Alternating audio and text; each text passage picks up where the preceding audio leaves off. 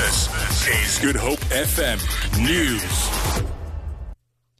8 men accused of gang raping a 13-year-old girl in Nyanga last month have appeared in the Wynberg Magistrates Court. The accused made a brief appearance for their new legal representatives to come on record. The girl was walking alone on Robertsburg Road when she was abducted, taken to an informal dwelling and repeatedly raped. The case has been postponed to the 18th of January for a formal bail application. 2 other suspects are still at large. At least 845 people have died on the country's roads since the beginning of December. Transport Minister Dipuo Peters made the announcement at a media conference in Midrand a short while ago. Ditaba Tsotetsi is there. Peters has commended Gauteng police for arresting more than 2,500 drivers for drunk driving, which she says are contributed to road deaths. She says there is a new trend where women drivers are being more reckless on the roads. Many of them are found to have overindulged in alcohol. Most accidents have taken place in KZN.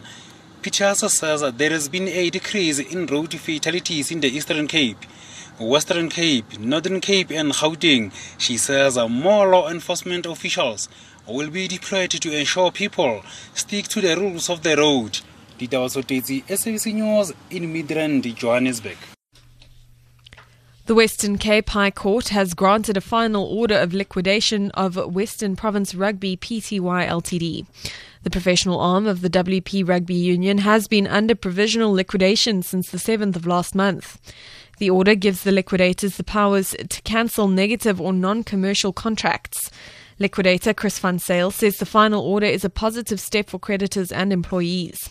The WPRU had a 75% share in its professional wing. Several demonstrators protesting against DRC President Joseph Kabila at the country's embassy in Pretoria have been injured after police fired rubber bullets to control the crowd. The angry Congolese nationals forced their way into the embassy, demanding to speak to the ambassador. The protests are related to President Kabila's decision not to vacate the position after his term of office expired last night. One police officer was robbed of a shotgun during the scuffle. Some parts of Francis Bart Street remain closed as police are trying to bring the situation under control. The embassy has been closed until next year.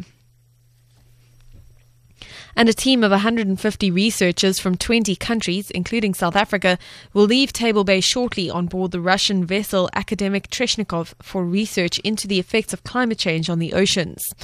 The vessel will return in March next year. Lyndon Khan reports. And we apologize for that song clip. For Good Hope FM News and Traffic, I'm Amy Bishop.